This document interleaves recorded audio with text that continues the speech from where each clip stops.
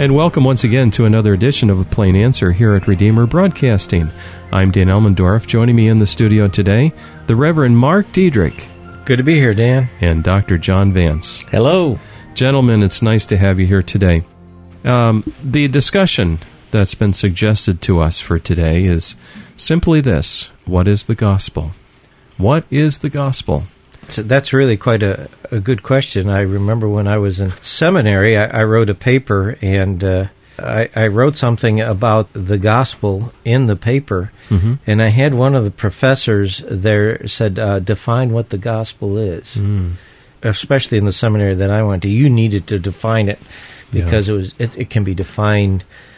It is defined by other people in ways that the Bible doesn't define it. So, no question. You can start with the word.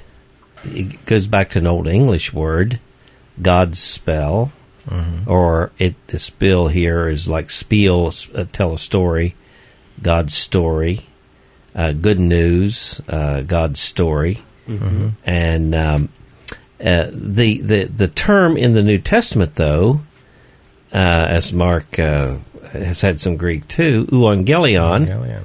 And that's where we get the word evangelical, or the German Lutheran Church is called the evangelisch, or just translates Protestant in that case.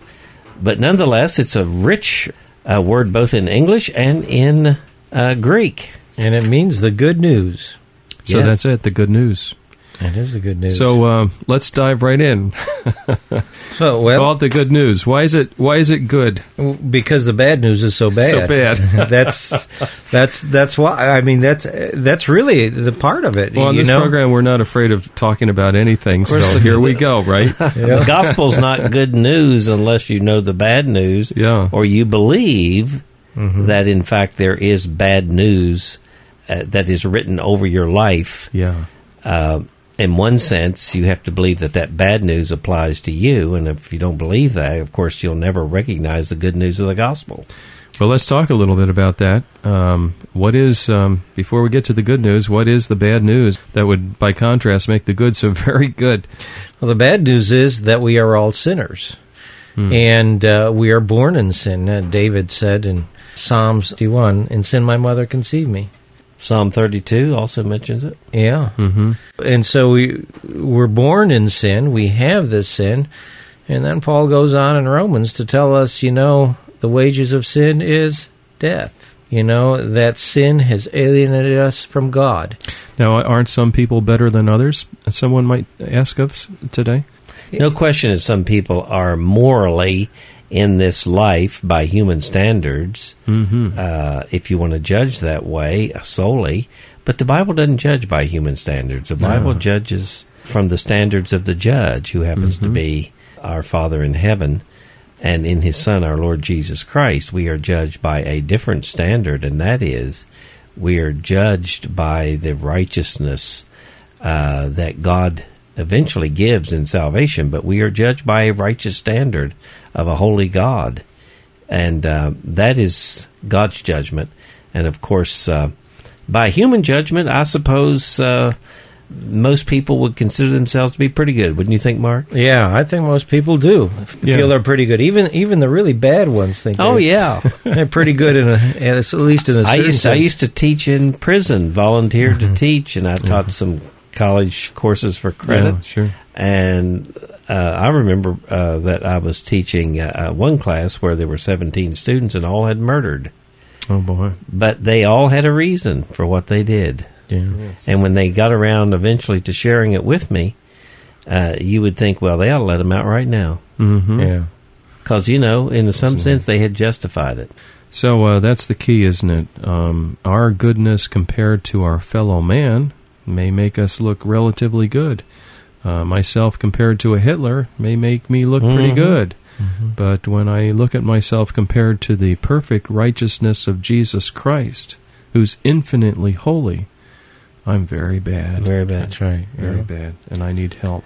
Now, that doesn't mean, of course, that there, in some sense, some sins are socially not worse than others. Of course, that's the case. A person who tells a white lie is not guilty of the same sin of a Jeffrey Dahmer. We make those kinds of distinctions. There are bet. degrees and gradations of sin, but the point is that all sin, by God's standards, are condemning, and they keep us from eternal life in God. And therefore, something has to happen to remove that barrier and that sin. Yeah, it's kind of like when I remember when I was in school, and every so often the teacher would give you a test, A or F. You either get them all right and you get an A, or if you get one wrong, you get an F. That's quite a test. Now, you can have a bunch of people who get half of them wrong, and and others who get every one right but one, but they still all get an F. Yes. That happened to me in Greek class. We used to get a Greek quiz every day when we showed up. Took a summer Greek class once, and the professor, he called it punk or flunk. Yeah. You either knock it out of the park and get 100. He would always give us 10 vocabulary words. Yeah. And if you missed one, you got a 0. I think the tower climbing profession is a little bit that way. There you go. Yeah. Yeah, you can get all those rungs and miss the one, and that's it. We've had a lot of experience, these guys going up the tower. Thank God for these experienced climbers. Christmas tree lights, huh? Wow. Oh, wow. Up they go, and there's no room for error there. No. Well, we'll continue this after a short break. Today we're talking about the gospel, the good news. And stay with us. We'll be right back. I receive your grace in the promise you've made to receive my guilt and shame. And I believe you came. In my heart you've redeemed for freedom. I've been set free. And I give all to you. I give everything for the sake of you, my King. And all I have is yours, and you have everything I need to be completely free. I receive. We'll be right back with our program in just a minute. Now, a reminder that your gifts to this ministry enable us to bring you thoughtful, Christ-centered programming 24 hours a day. Would you prayerfully consider helping us with a tax-deductible gift this month? Redeemer Broadcasting is a 501c3 not-for-profit broadcast ministry. We're entirely listener-supported and have no advertisements. If you would like to help support us this month, and perhaps in the future, our mailing address is Redeemer Broadcasting, Post Office Box 1520, Olive Bridge, New York, 12461. Once again, Redeemer Broadcasting, Post Office Box 1520, Olive Bridge, New York, 12461. Stay with us now for the second half of our program.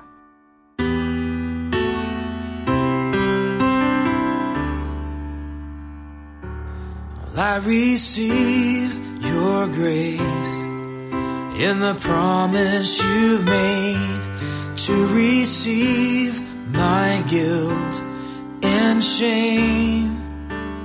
And I believe you came. In my heart you've redeemed for freedom. I've been set free. And I give all to you. I give everything for the sake of you, my King. And all I have is yours, and you have everything I need to be complete. And welcome back. You're tuned to A Plain Answer here at Redeemer Broadcasting. I'm Dane Elmendorf. Joining me in the studio today, the Reverend Mark Diedrich and Dr. John Vance. Today we're talking about the gospel, and we're explaining what that means, and by contrast, Why is it the good news? I do want to say a word about sin. Sin is not just a passive thing; it's a power. It has the power to not only separate one from the eternal Lord, but it has the power to turn one, if you will, in upon oneself. It's egocentric. It has the power to grip one and to hold one. And therefore, I think in the New Testament in particular, you see sin as a power that holds us in its grip.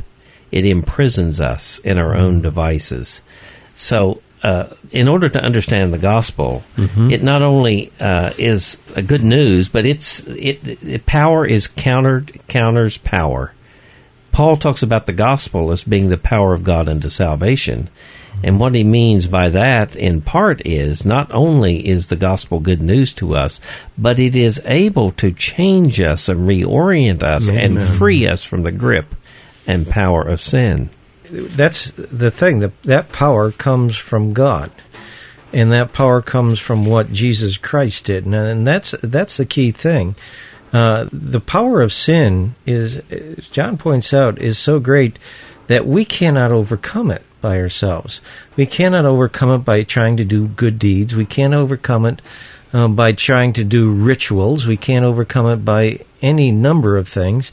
We're hopeless and helpless in and of ourselves. And so God had to do something for us to give us that power. You know, I got on the elevator with someone today, and I meant to, I pushed a button to go up, and this person got on and meant to go down. And so I happened to say, I said, well, I guess what goes down must go up, or it's the other way, and then what goes up must come down. And then I said, no, what goes down doesn't have to come up. I said, a lot of us reach bottom and then begin to dig. So that's what sin does. Yeah. You reach bottom and then you can go further. Yes. It has the power to grip you and to take you to the depths and even deeper. Yeah. And it is only the gospel of God, which is the power of God unto salvation, that is able to reach down and free us and to deliver us from that bondage. The apostle in Romans 7 talked about a law that he saw in his members warring against the law of his mind, and how that it brought him into captivity to the law of sin which was in his members. And as he became so aware of this, he called himself, he said, "O wretched man that I am, who will deliver me from this body of death?" Yes. So you are right. It is a power.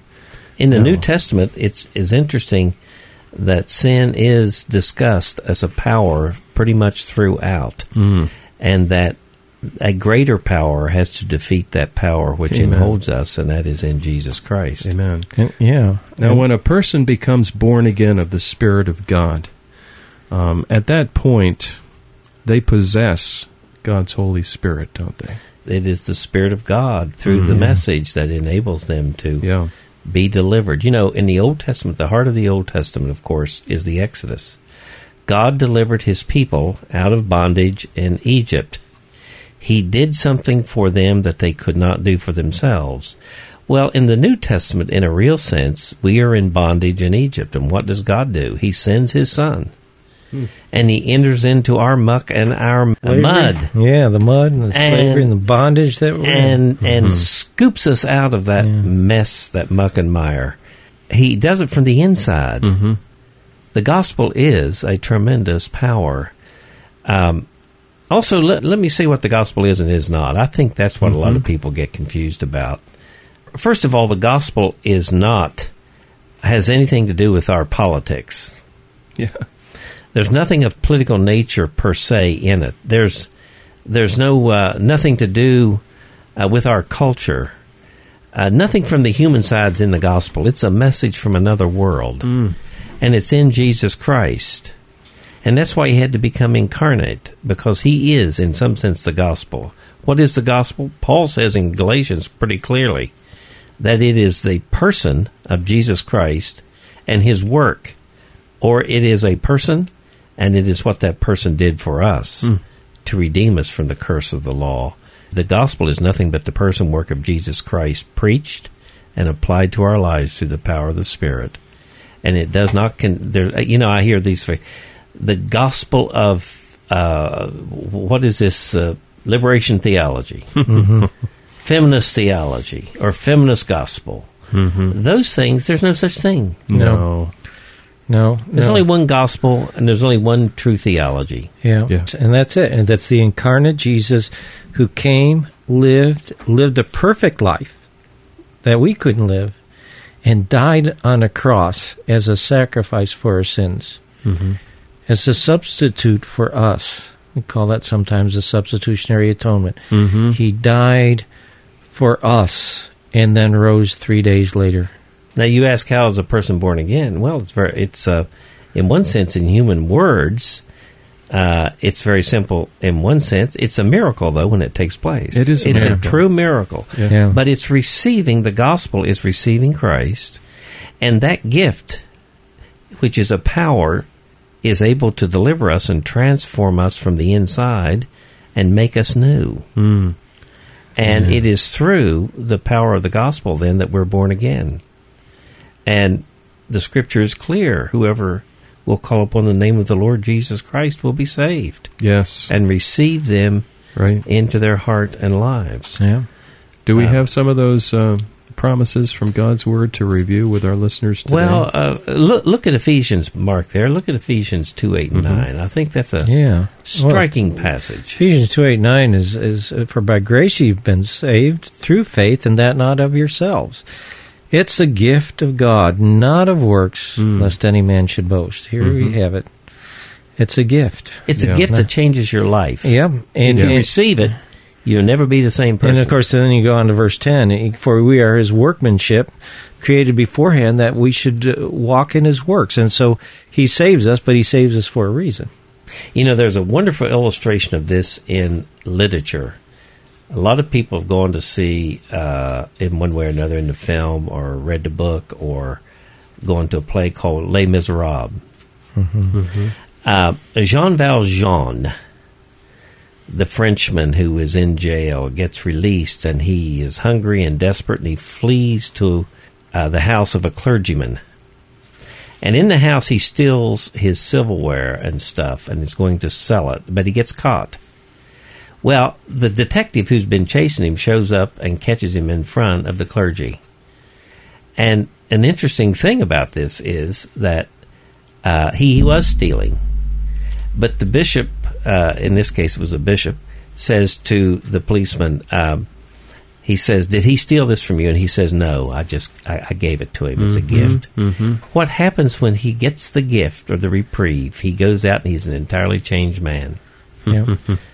And I believe that story illustrates what the gospel does. If you receive Christ, the free gift of God, it will transform your life. And that's what it means to be born again. Yes. Romans 10, verse 9. If you confess with your mouth the Lord Jesus and believe in your heart that God has raised him from the dead, you will be saved. For with the heart one believes to righteousness, and with the mouth confession is made to salvation. It goes on to say that whoever calls upon the name of the Lord shall be saved. Now, I would like to say this. I know that parts of the country use different terminology for coming to know Christ. There's traditions and areas of the country where they use the word born again. And the Baptists in particular like the word being saved. And by the way, they're the same thing. Yes. We're not talking about two different things here. If to be saved is to be born again, and to be born again is to be saved. And in both cases, the reason it is because someone has come to know Christ through his free gift. Yes. It's like scales on our eyes that fall off.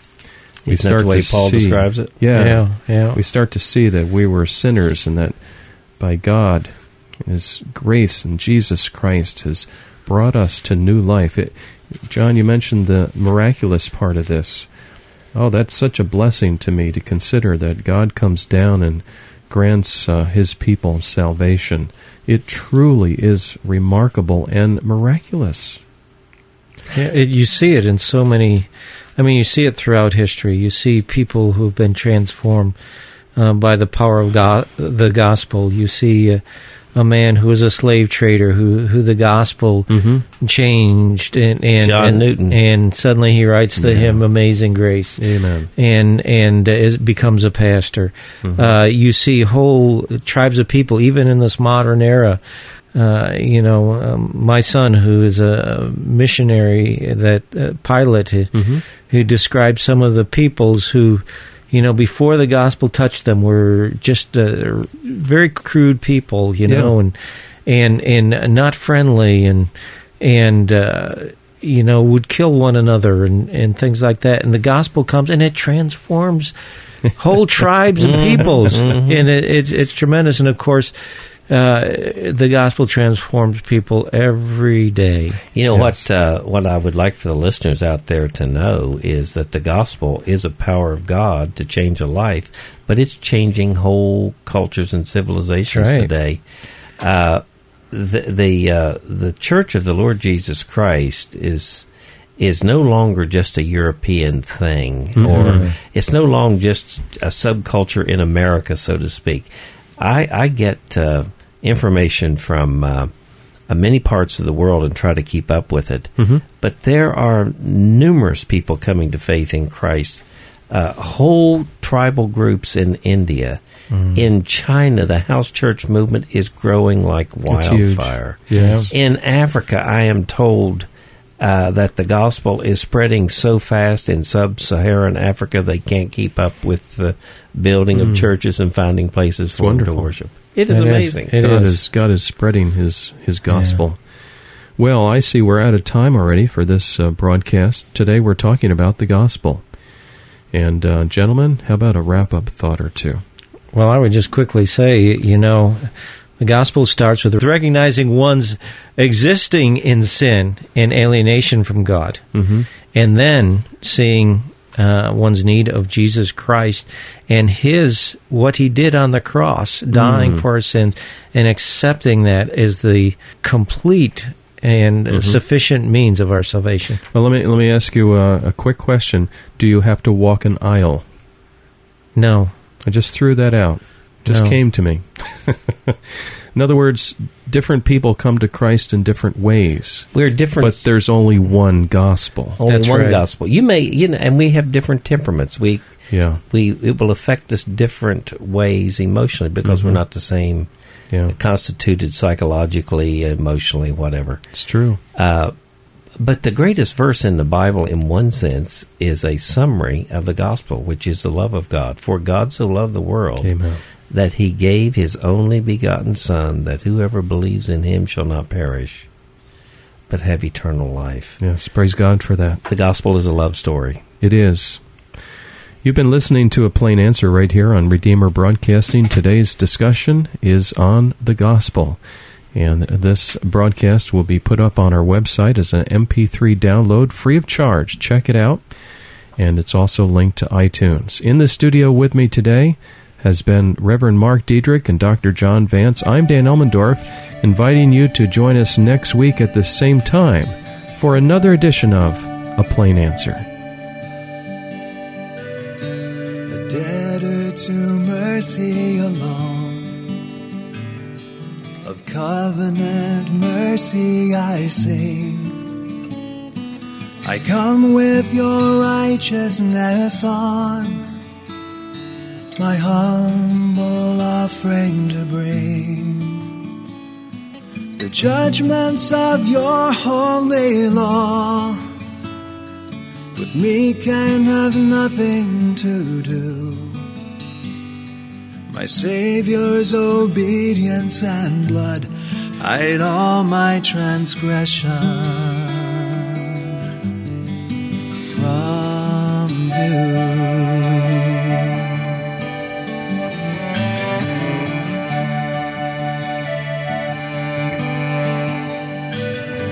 The work which your goodness began, the arm of your strength will complete. Your promise is yes and amen, and never was forfeited yet. The future are things that are now, no power below or above can make you your purpose forego or sever my soul from your love.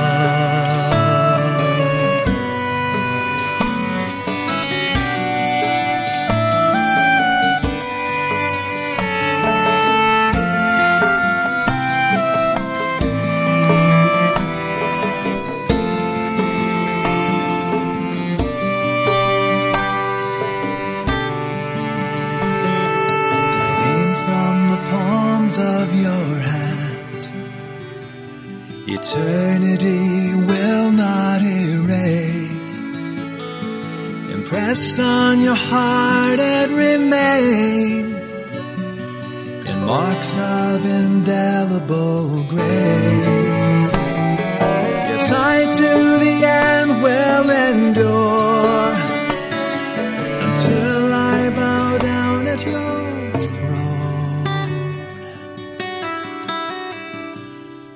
forever and always secure, forever and always secure, forever and always secure, a debtor to mercy alone.